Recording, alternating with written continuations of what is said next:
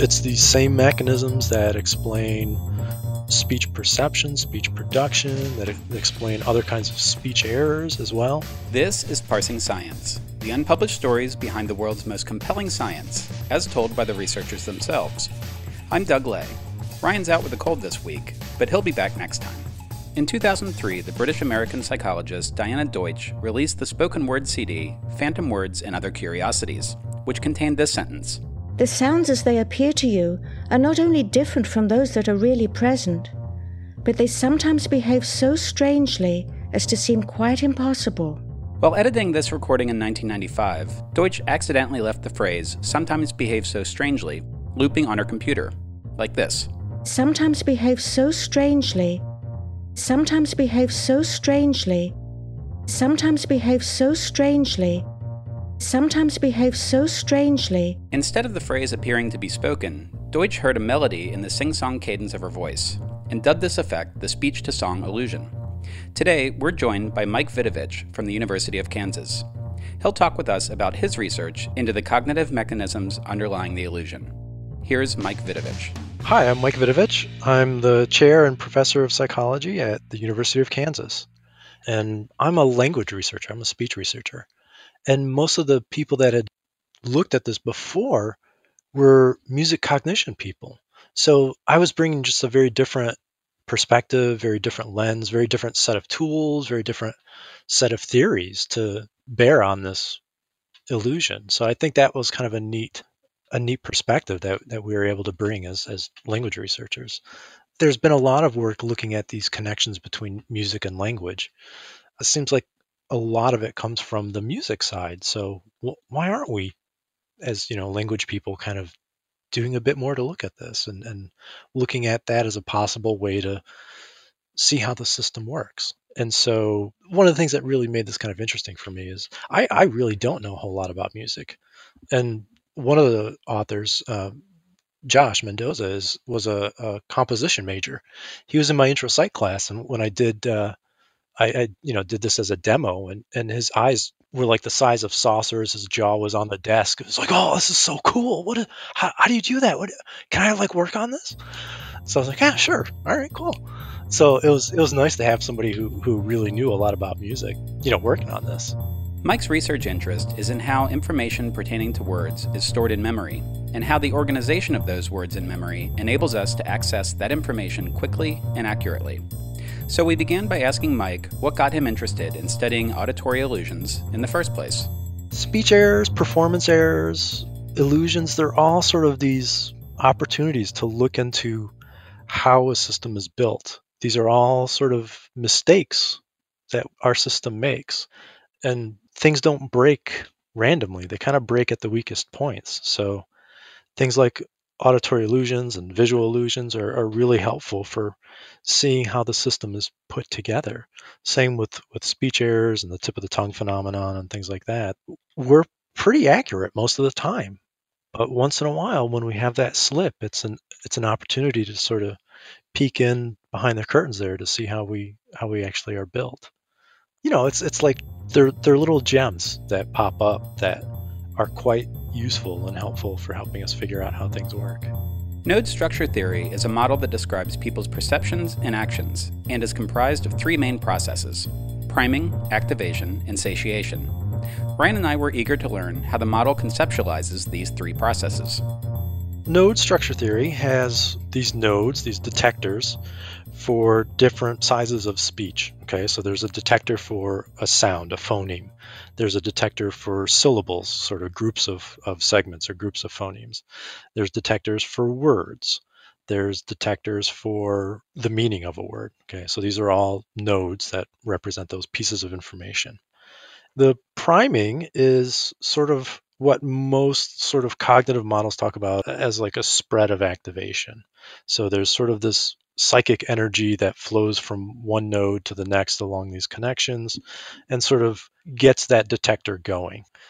When a certain threshold is reached, like with a neuron, the neuron fires. In the case of the detector is activated, and that piece of information reaches conscious awareness. So when a word detector finally gets primed enough, it's activated. Oh, I heard this particular word. The detectors are kind of like muscles. You keep using them and using them and using them, and they wear out, they tire out, right? And this is the idea of satiation. The different nodes, the different detectors, are again kind of like the different kinds of muscles you have. You have some muscles that are sort of endurance muscles that just keep going and going and going. And then you've got other muscles that are good for short bursts of energy and then they, tire out. So syllable nodes, because the same syllable could be found in multiple words, these are more like your endurance muscles, so they'll keep firing and firing and firing. Whereas the word nodes, the word detectors, they fire and then they tire out really quickly.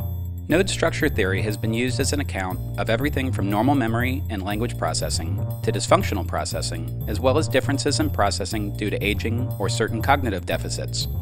Next, Mike describes how he and his team decided to test the theory's ability to explain what happens in the speech-to-song illusion.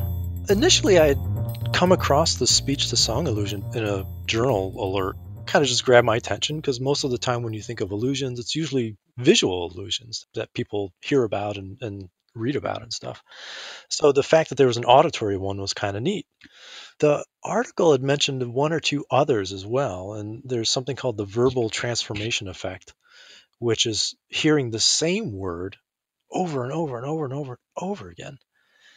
And what happens is the word shifts. So there's a nice example online of the word flame. And you hear flame, flame, flame, flame. And after a while, it starts to sound like blame, and then same and lame. And then it switches back to flame, and then it becomes fame.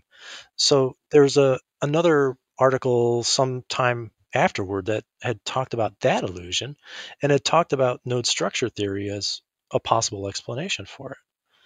And I was kind of struck by, well, hey, there's repetition involved in both of these, and it seems like it's, potentially doing the same thing. I wonder if this node structure theory could explain this speech to song illusion too.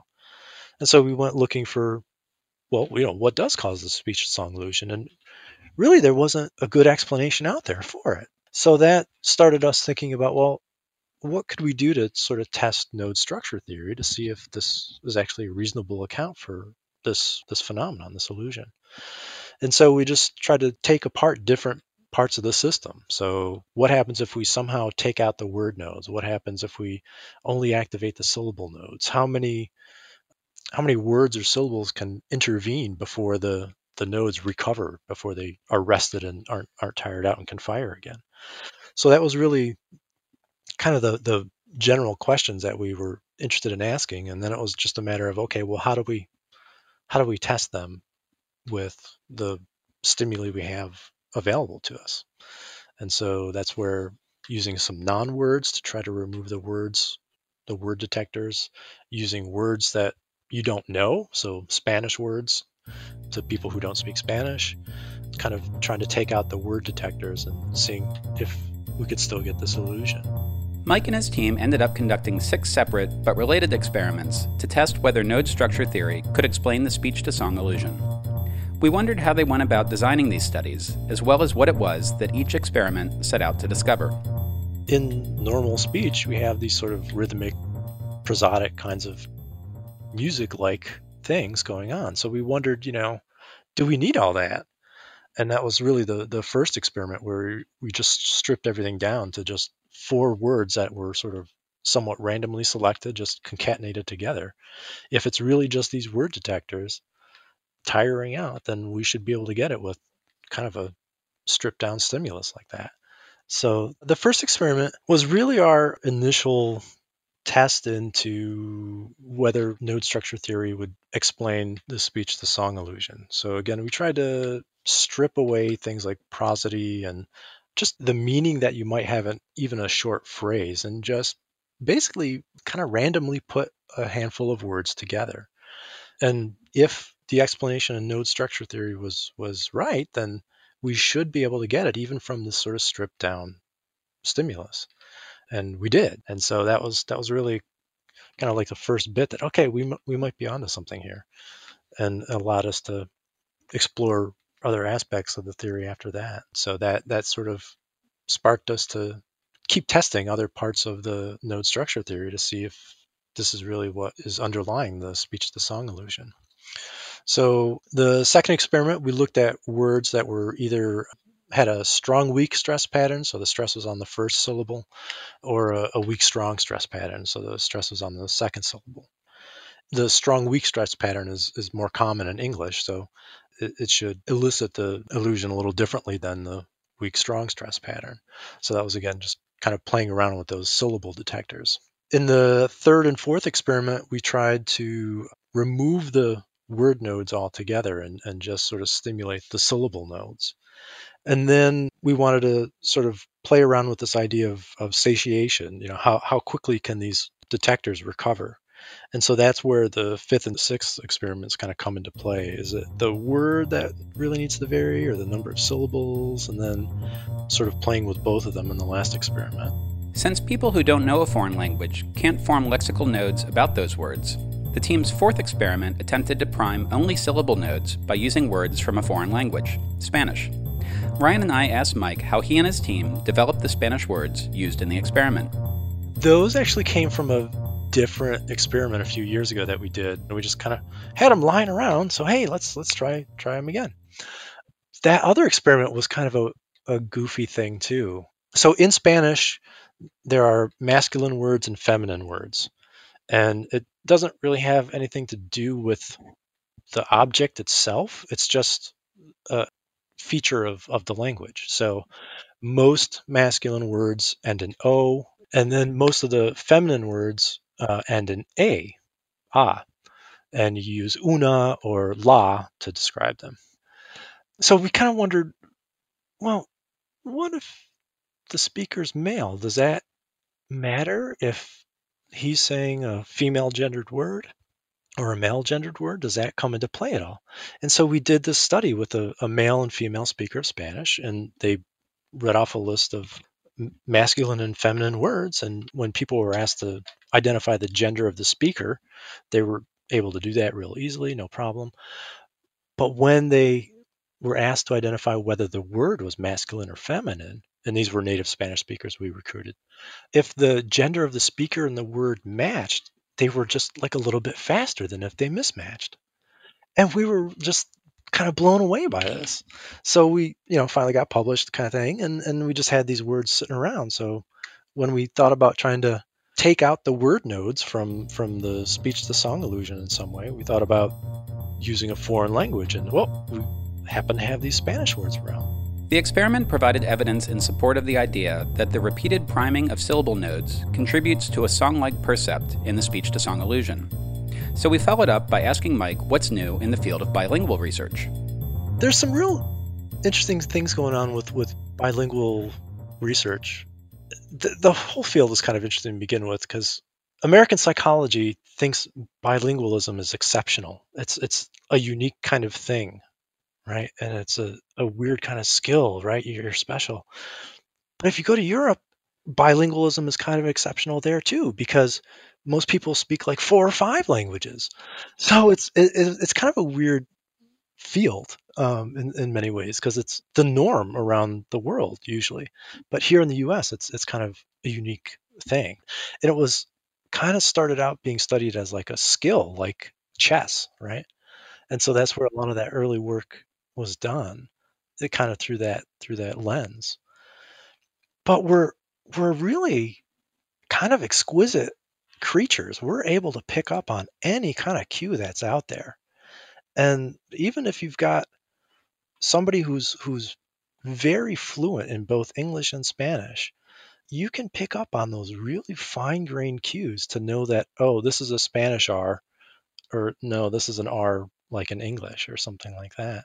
So we tend to think that we're like a light switch. We're either speaking this language or that language, but we can pick up on those really fine cues and know what's coming.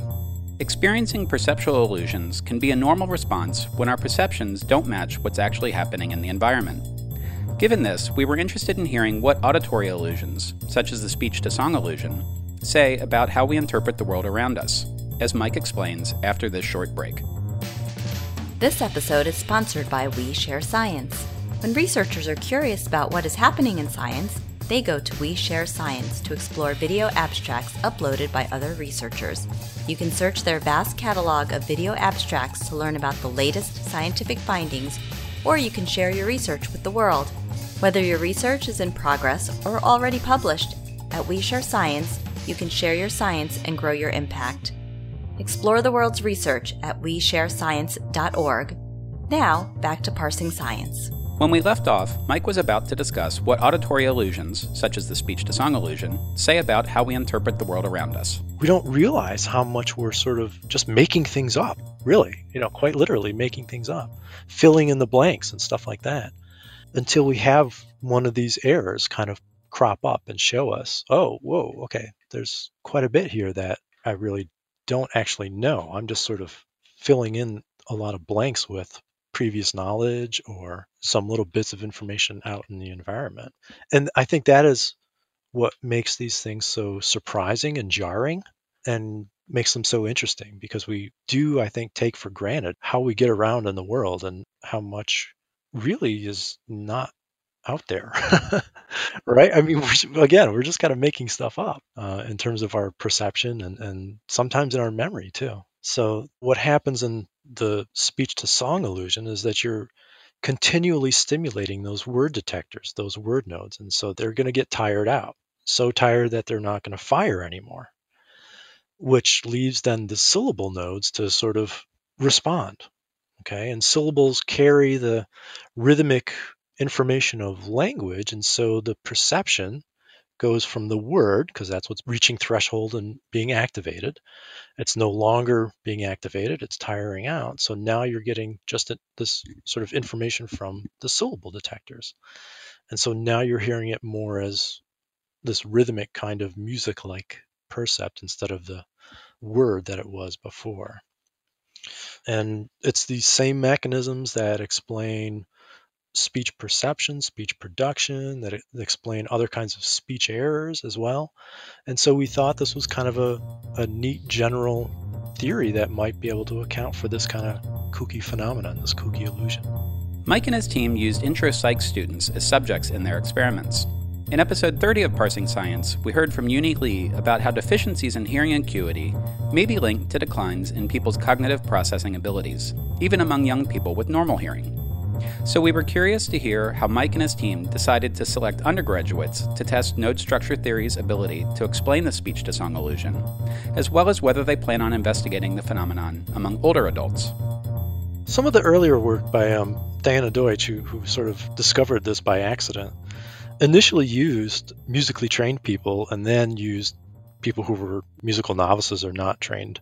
And it seems to occur in both groups.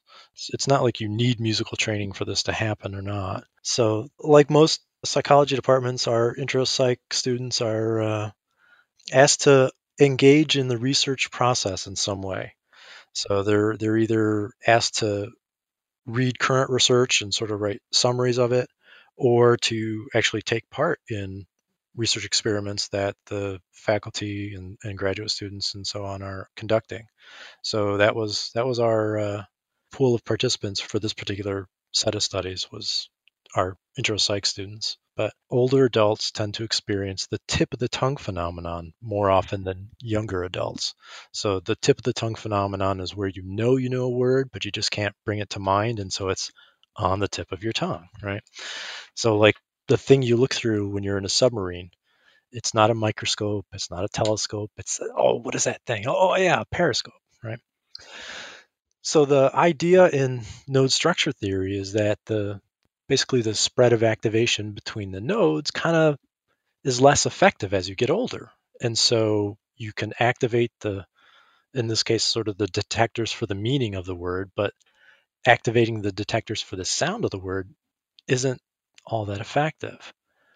If that's true, and if this theory really does do a good job of accounting for the speech-to-song illusion, then we could make this prediction that older adults might experience the speech-to-song illusion less than younger adults.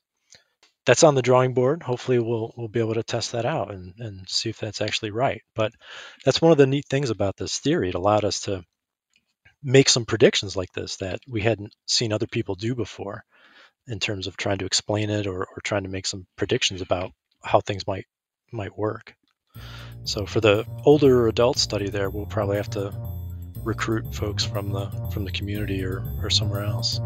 Among the countless memes that the internet brings us, it was the Yanny or Laurel auditory illusion that dominated the early summer of 2018.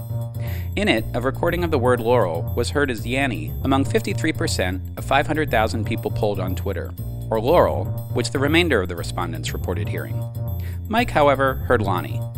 Given that such auditory illusions aren't always perceived by listeners, we asked him why this might be the case with the speech-to-song illusion as well. This is one of those things where you either seem to get it or you don't. We think that it's a rough proxy of how quickly the word detectors recover, why some people may and some people may not experience the illusion. If the presentation rate of the stimulus is kind of set to your recovery rate for your detectors, you might get it. But if there's a mismatch, you may not experience the illusion or experience it as strongly as somebody else. And so this was sort of our way of doing that by manipulating the number of words you heard.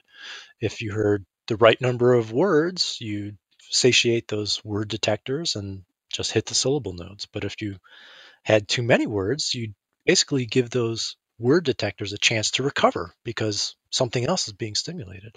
And so the illusion would either not be experienced or not be as strong. And so that's kind of what we think is going on there. It's sort of how quickly those word detectors can recover. So you're getting a breather with more words, basically, because you're not being hit as many times per second, let's say, as if there were fewer words. And there does seem to be kind of a sweet spot here. So if the stimulus is too short, all right, like one word, you're not going to get the speech-to-song illusion. You may get some other auditory illusion, but you don't get the speech-to-song illusion.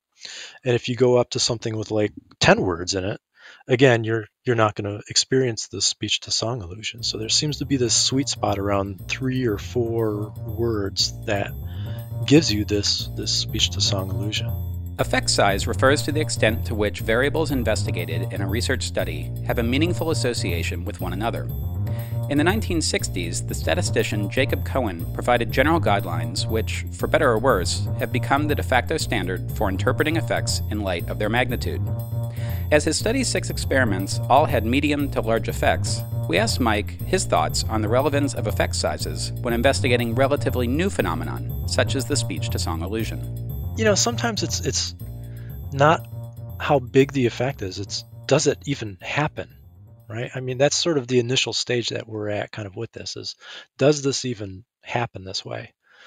Once you know that the answer to that, then you can see how big the effect is. And that's a different kind of question. You can also do like these sort of cost benefit analyses. Well, if I do this intervention, is it going to have a big effect, but how much does it cost to do this intervention? So yes, it has an effect, but it's a small effect and it costs like $1 million to do it. So maybe we'll invest that money somewhere else. These are all very valuable questions, very useful questions, but they're different questions. And you ask them sort of at different stages of the research process. So hopefully this illusion has potential impact in terms of trying to understand either speech and language disorders or problems with music perception. And then there are people that actually can't really perceive music all that well. So potentially we might be able to address some of those issues. In addition to his lab-based experiments, Mike collects speech errors that people may say or overhear at his website, spedi.ku.edu. One contributor, for example, reported mishearing "I have my keys in my purse" as "I have my peas in my purse." Another reported misstating "I've booked the tickets" as "I've ticked the buckets." Since undergraduate psychology courses typically focus on formal experimental methods of research, we asked Mike what other approaches he uses in teaching research methods to his students. The research methods I've taught, I try to make the students do something other than an experiment. So I teach a graduate level methods class. I'm assuming that their advisor is doing a good job explaining how an experiment works, because as psychologists, that's what we do like 90% of the time. Most of the journals are all laboratory-based experiments. So like Amazon MTurk, that's kind of a neat way to get out of the lab. It's still an experiment usually, but it's a good way to get out of the lab. There's lots of really neat methodologies to use that answer slightly different questions than an experiment does. But like I said before, with the difference between is there an effect versus the size of the effect versus a sort of cost-benefit analysis of do we want to invest in trying to get this effect, these different research methods help you answer different questions, and they're helpful for pushing you to ask more questions or ask slightly different questions. The speech error stuff, I love that, right? I mean, you're collecting observational data from the real world.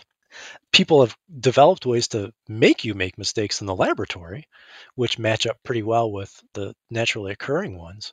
But that's like Jane Goodall. Instead of like looking at the apes, right? You're looking at the speech that people mess up. It's fantastic. It's just right there in the real world. And there's all sorts of case studies, right?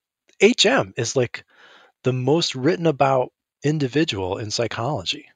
This is an individual who had his hippocampus removed. He had intractable epilepsy.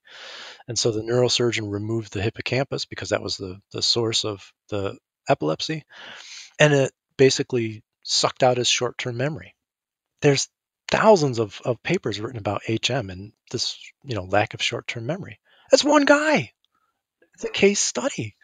And yet our understanding of how human memory works really grew exponentially because of this one guy.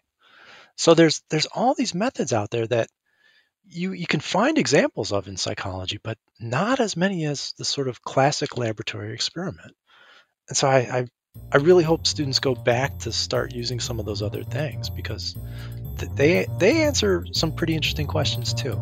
Mike's research into speech errors has the potential to inform how artificially intelligent systems, such as Apple's Siri and Amazon's Alexa, make sense of our speech. So Ryan and I wrapped up our conversation by asking him his thoughts on the prospect of developing speech recognition systems which might rival that of humans. Yeah, we've gone to Skype for Business for our phone system, which will do voicemail, voice message, but it also sends you an email with a transcription of it.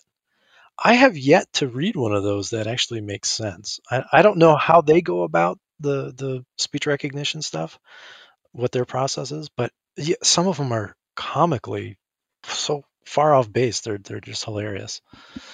So there's some neat work that is being done trying to see if the way that humans do speech recognition can be implemented in a machine, and it doesn't seem to work so well. We're pretty special.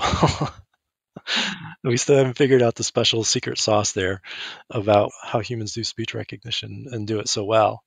We're able to recognize a young child speaking to us, an older adult, a male, a female, somebody with a foreign accent. There was a great YouTube video of a guy with a Japanese accent speaking to Siri. And it was just horrible. He was just trying to get please call my work. And it just couldn't even get that in a very constrained sort of situation. It was painful to kind of watch, but it sort of highlights how good humans are at this kind of stuff, and how far we still have to go with some automatic speech recognition stuff. That was Mike Vidovich discussing the article, An Account of the Speech-to-Song Illusion Using Node Structure Theory, which he published with Nicole Castro, Josh Mendoza, and Elizabeth Tampke in the June 8, 2018 issue of PLOS One. You'll find a link to their paper on parsingscience.org/E32, along with bonus content and other material that he discussed during the episode. Reviewing Parsing Science on iTunes is a great way to help others discover the show. If you haven't already done so, head over to parsingscience.org/review to learn how. Or, if you have a comment or suggestion for future topics or guests, visit us at parsingscience.org/suggest, or leave us a message toll-free at 1-866-XPLORIT. Next time on Parsing Science, we'll be joined by John Lewis from the University of Alberta. He'll talk with us about his research into the promise of using molecular tools to almost completely block the spread of deadly cancers. What in fact looked like a 2-fold increase or a 3-fold increase was actually, a 1,000-fold increase. So when we went back and ran the numbers, it was just like, oh my God, every single one inhibits over 99%. And so that completely changed the temperature of the lab and our enthusiasm about getting the information out there. We hope that you'll join us again.